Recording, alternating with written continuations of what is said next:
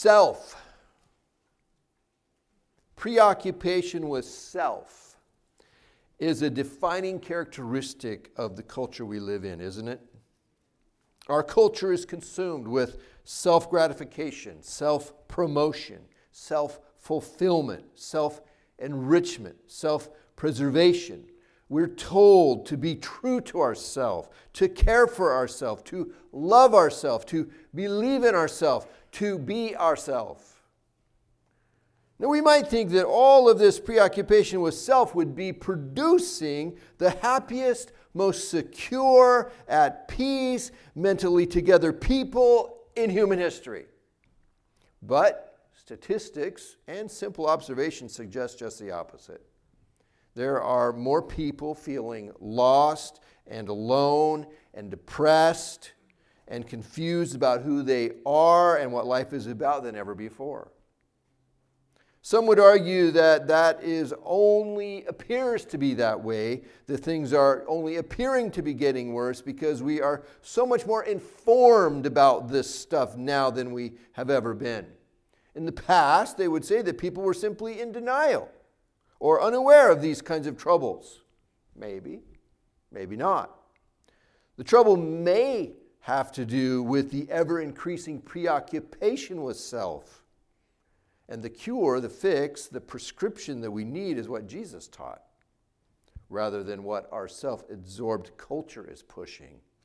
Jesus taught self-denial and sacrifice. Now, those are scary ideas in our current self-absorbed culture. Self-denial and sacrifice. That's what Jesus taught. Martin Luther, expressing the teachings of Jesus, said, "To fight against sin is to fight against the devil, the world, and oneself. The fight against oneself is the worst fight of all." Martin Luther said that his greatest struggle was not against the devil or against the world, but against his self. And I have found the same to be true in my life. Self is the most troublesome of all of my foes. Well, we left off last time with a conversation that Jesus was having with his disciples. He asked them who people were saying he is, and his disciples said the people were saying he's John the Baptist, or Elijah, or Jeremiah, or another prophet, like one of the ones from the Old Testament days. And then Jesus asked them, "But what about you? Who do you say I am?" And Peter, in typical Peter fashion, boldly said, "You are the Messiah, the Son of the living God." Jesus then began to tell the disciples what was going to happen to him when he got to Jerusalem. He said he was going to be rejected by the leaders of the people and would suffer and be killed. Peter and the others, they couldn't accept that. What Jesus was saying was contrary to what they had all been taught and believed about the Messiah their whole life. The Messiah was supposed to be a symbol of strength and power, not weakness. The Messiah was supposed to come and reign in power and overthrow Israel's enemies and become their great king. Peter rebuked Jesus, telling him he had it all wrong. Jesus then rebuked Peter, telling him that he didn't have in mind the concerns of God, but merely human concerns. That Peter was thinking from a very limited, earthbound human perspective rather than seeing the larger, more important, eternal perspective of God and God's better, larger intentions for humanity to give us a real hope and future. Well, today we're going to look at the rest of that conversation, which continues in verse 24 of Matthew 16. Matthew 16, verse 24 says, "Then Jesus said to his disciples, 'Whoever wants to be my disciple must deny themselves and take up their cross and follow me. For whoever wants to save their life will lose it, but whoever loses their life for me will find it. What good will it be for someone to gain the whole world yet forfeit their soul? Or what can someone give in exchange for their soul? For the Son of Man is going to come in his Father's glory with his angels, and then he will reward each person according to what they have done.'" Well, that's some pretty strong medicine. I want people to want to follow Jesus. So my natural inclination is to emphasize all of the benefits and the blessings associated with following Jesus. Jesus will give you a better life. Your sins will be forgiven. Your guilt before God will be removed. Your life will have a new level of purpose and meaning. You will be changed, becoming more and more like Jesus in character. You will have the hope of heaven to look forward to. Now, all of those things are true, but that's not the approach that Jesus uses here. We want an easy button to push for following Jesus. But Jesus makes it really clear that easy is not the road that he's traveling. Jesus said it this way in another teaching he gave on the same topic back in Matthew 7, verse 13, when he said, "Enter through the narrow gate, for wide is the gate and broad is the road that leads to destruction, and many enter through it. But small is the gate and narrow the road that leads to life, and only a few find it."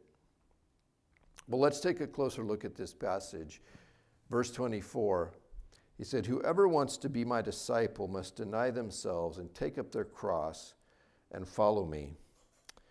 Many of the people in Jesus' day were caught up in the excitement of the moment, the miracles that they were seeing Jesus do, the interesting stories that he was telling, Jesus challenging established traditions of the religious leaders. Speculations were swirling around about whether Jesus was the Messiah or not, and when he was going to lead a rebellion against the Romans. These were exciting times for them. But Jesus, he slams the brakes on all of that. Instead of this being a time of high-fiving each other as they wait for the Messiah to bring the hammer down on Israel's enemies, Jesus tells them it's a time for sober reflection about where their loyalty really resides and whose kingdom they are really living for. And the same is true for us in our day. It is a time for sober reflection about where our loyalty really resides and whose kingdom we are really living for.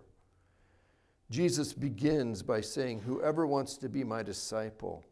For anyone who wants to be a follower of Jesus, to be his disciple, this is what he calls them to do. Now, I want to address something here before we go any further. There is an idea that has been taught in some church circles that there are Christians, and then there is a higher class of Christians called disciples. They say a person becomes a Christian by accepting Jesus into their life as their Savior, and a disciple is a Christian who is then seeking to really follow Jesus with their life. There's no such thing as that in the Bible. In the Bible, there are only Christians who are followers of Jesus Christ, who are disciples. Christian equals follower of Jesus equals disciple. They're all one and the same. You might be a very lousy, disobedient disciple, but this two-tier idea is a human invention. It's not taught in the Bible. So when we read about disciples and Jesus followers and Christians in the Bible, it's all talking about the same people. When you hear me talk about disciples and followers of Jesus and Christians, I'm talking about all the same people. If you are a Christian in the Bible teaching way, then you are a disciple of Jesus Christ. And if you are not a disciple of Jesus Christ, then you're not a Christian. Because that's what a Christian is, a disciple of Jesus Christ. It's simple. Well, there are two requirements that Jesus gives in this verse for a person to be his follower, to be a disciple, to be a Christian. Denial of ourself and take up our cross. Denial of ourself. What does Jesus mean? He doesn't mean to give something up for the sake of a cause or as a demonstration of our devotion to God. That's what people commonly think of as denial of self. But Jesus is talking about something far more significant, far more demanding, far more inconvenient, far more difficult than giving up ice cream for the week. Jesus means to renounce ourself to cease to make ourself the object of our life and actions. It involves a fundamental reorientation of our whole point of view about life. God, not me, becomes the center of my life. And that then leads to also making others of more concern than myself. I make Jesus the driver of my life. I hand him the keys to me, and I let him call the shots, deciding where I go and what I do. We are by nature devoted to ourself above everything else. The first sin ever committed by human beings was the placement of self above God. The root of every sin is the placing of self above God and others. So to deny ourself is to go against the grain of the nature we are each born with. So it shouldn't come as a surprise if this sounds really uncomfortable.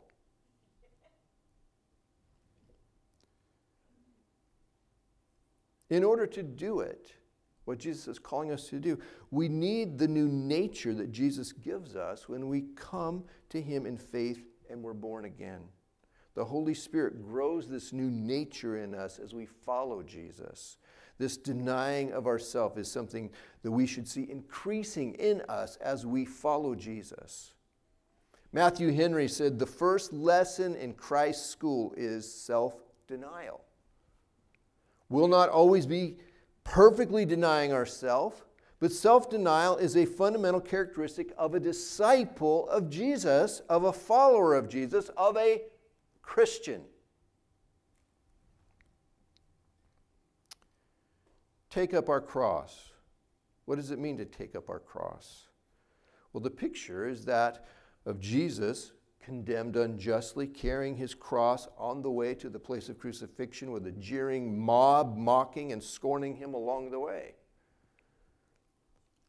Taking up our cross is a life in full submission to the will of God in the most radical way imaginable. Do you remember how Peter tried to talk Jesus out of going through with taking up his cross? We looked at this last time actually, and instead he told Jesus to pursue the popular idea of the day of a conquering Messiah. Well, Jesus, he refused to do that, even though it would have been much easier and more convenient and more exciting in the moment to do that. Instead, he followed the will of God for his life, even though it would mean rejection and suffering and death. To take up our cross, it means to live like Jesus, in full submission to the will of God, even to the point of death if it would be required of us.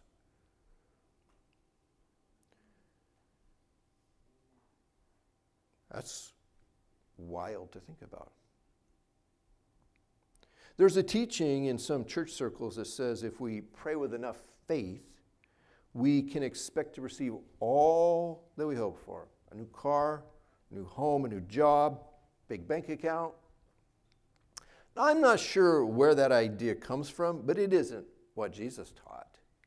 Jesus taught that the way to real life lies along the path of self-denial, denying of ourselves and taking up our cross. The old Scottish preacher of the 1800s, Robert Murray McCheyne, wrote, "Everyone that gets to the throne must put their foot upon the thorn. The way of the crown is by the cross. We must taste gall if we are to taste glory." This kind of stuff may not be what people want to hear, but it is what Jesus taught. If we're going to follow in the footsteps of Jesus, we're going to say no to ourselves and yes to God. Verse 25, "For whoever wants to save their life will lose it, but whoever loses their life for me will find it." Jesus warns us that if we live for ourselves rather than deny ourselves, if we pursue a self-centered life, living a life of me first, we will lose the very thing we have spent our life living for, our life. we will have nothing in the end. But if we will lose our life for Jesus, if we will choose to follow in the footsteps of Jesus, living in submission to the will of God, if we will put Jesus and his kingdom first in our life, we will truly live. That's what he says. In the hit Star Wars Universe TV series, The Mandalorian, and I know some of you are like, oh, I love that show. There's a phrase that was popularized. This is the way. Do you remember that? This is the way. It refers to the code of the Mandalorians that they live by. They would say, this is the way. Well, I know it will come as a shock to some of you, but the Mandalorian and the Star Wars universe, they are fictional. They're not real.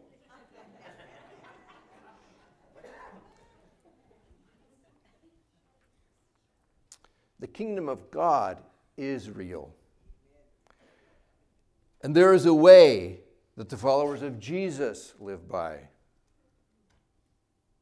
This is the way of Jesus. We give to receive. We serve to lead. We die to live. This is the way. Even on a purely natural level, we see the truth of the way of Jesus proved out. Go to a few funerals and listen to what is said about the people who have died. The things remembered and honored and appreciated when people talk about the person is their selfless giving and their serving and the sacrifice that they have made for others. A person who has died is never honored for their selfishness or their pride or their cowardice. Never. One of the things I always admired about Billy Bob was how selfish he was. He was always looking out for himself. I want to be just like him. Billy Bob was such a coward. He was spineless. He never stood up for anyone or anything of any consequence. I love that about him. I loved how Billy Bob never lifted a finger to help anyone. It was always all about him. I will never forget the wonderful lessons that he has taught me about how to be a self-centered jerk. We don't hear that in funerals. Don't listen to the lies of our foolish, self-centered culture. Self-centeredness leads to death. Selflessness leads to life. A life dedicated to the service of Jesus Christ and his kingdom leads to the greatest life you can possibly live on this planet. George MacDonald said, "You will be dead so long as you refuse to die."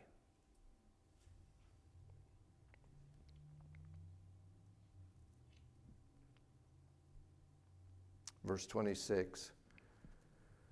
What good will it be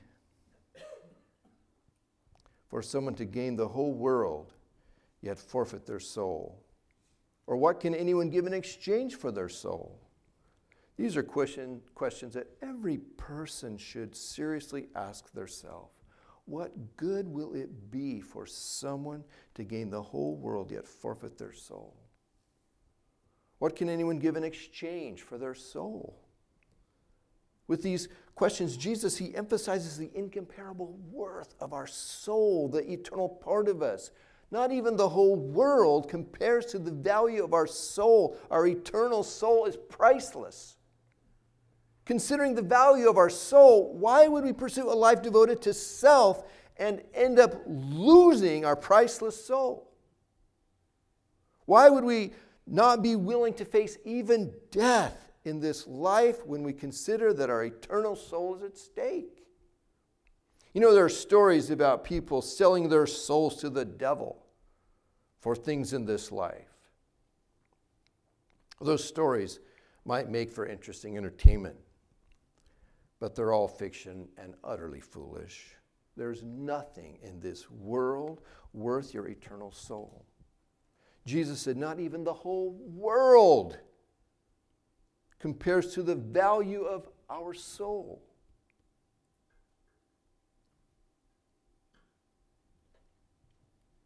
(27) For the Son of Man is going to come in his Father's glory with his angels, and then he will reward each person according to what they have done. Jesus himself, he's coming back in his divine glory as the Son of God, accompanied by an army of angels to execute judgment upon the earth and reward his faithful followers. There's promised reward for those who follow the way of Jesus in this life.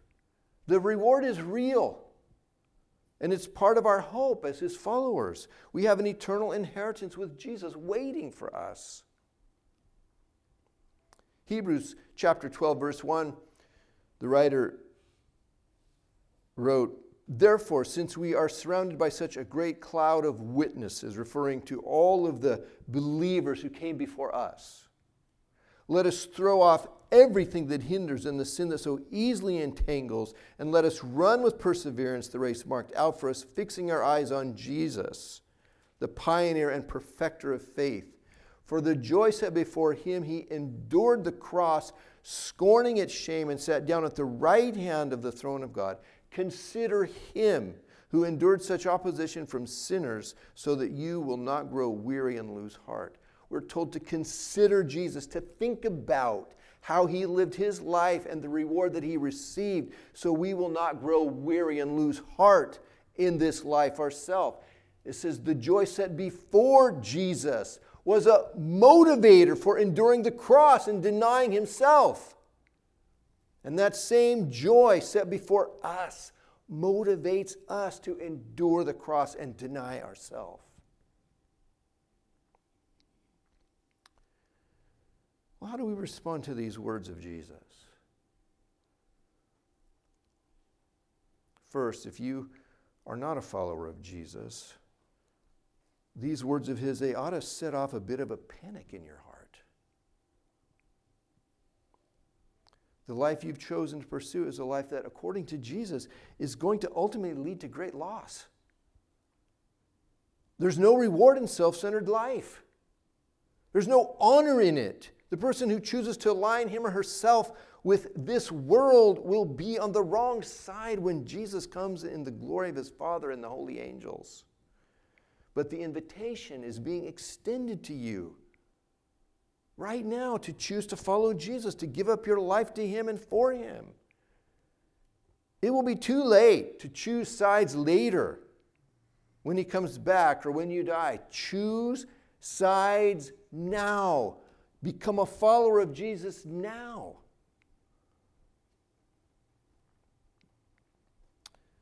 Second, if you consider yourself a follower of Jesus, but you have been playing both sides, then see this is your wake-up call. It's time for you to declare your allegiance and start living like it. If you've chosen to live a life of spiritual convenience and ease, then consider this your wake-up call. Cry out to the Lord to light the fire in your heart and to give you a stronger sense of calling and a stronger passion for the things of the Lord and a stronger sense of responsibility to him and to your fellow human beings. Finally, if you are a follower of Jesus, and as best as you know how, you have put your trust in him as your Savior, and you are following him. But these words of Jesus, they've caused you to worry about your place with him. I want to encourage you. I want you to notice that Jesus said nothing here about perfection being the criteria that he would use to judge your place with him. Do we have a perfect faith? Do we have a perfect denying of self? Do we have a perfect taking up of our cross and following him? Do we have a perfect obedience to God's will? No, none of us do. But our heart's desire is for these things, and we are actively walking with Jesus in that direction. We depend entirely on his great work in his own dying on the cross to make us right before God, making us his children. We don't depend on our dying and our carrying of our cross, we depend on His. Only through the new life that Jesus puts in us and the Holy Spirit is growing in us are we able to even live the kind of life that Jesus has called us to. A life like the one that Jesus lived, in submission to the will of God. So I want to encourage you to keep walking with Jesus, trusting in His love and grace that are yours in Him. So as a final thought, Charles Spurgeon, a famous English preacher of 2 centuries ago, he understood the destructiveness of the preoccupation with self when he said this in his latter years about his prayers. He said, "I have now concentrated all my prayers into one, and that one prayer is this, that I may die to self and live wholly for Him." Let's make that our prayer. Amen. Amen. Let's bow our heads. Father, we thank You for the words of Your Son, Jesus. We thank You that You have preserved them in our Bibles so that we can read them and study them and ponder them and be challenged by them, Lord.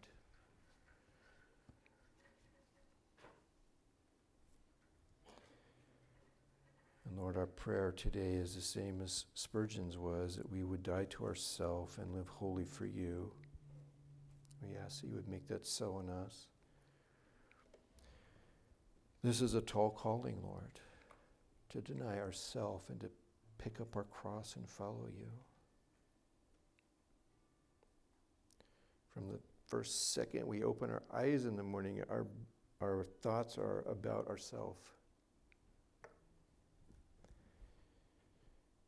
And we look to Your grace and Your goodness, Lord, to reorient us so that we think of You rather than us. We think of others rather than us, Lord. We need You to change our minds and our hearts, change our nature, Lord, to be like Yours. Make that so in us, Lord Jesus. In Your name we ask these things. Amen.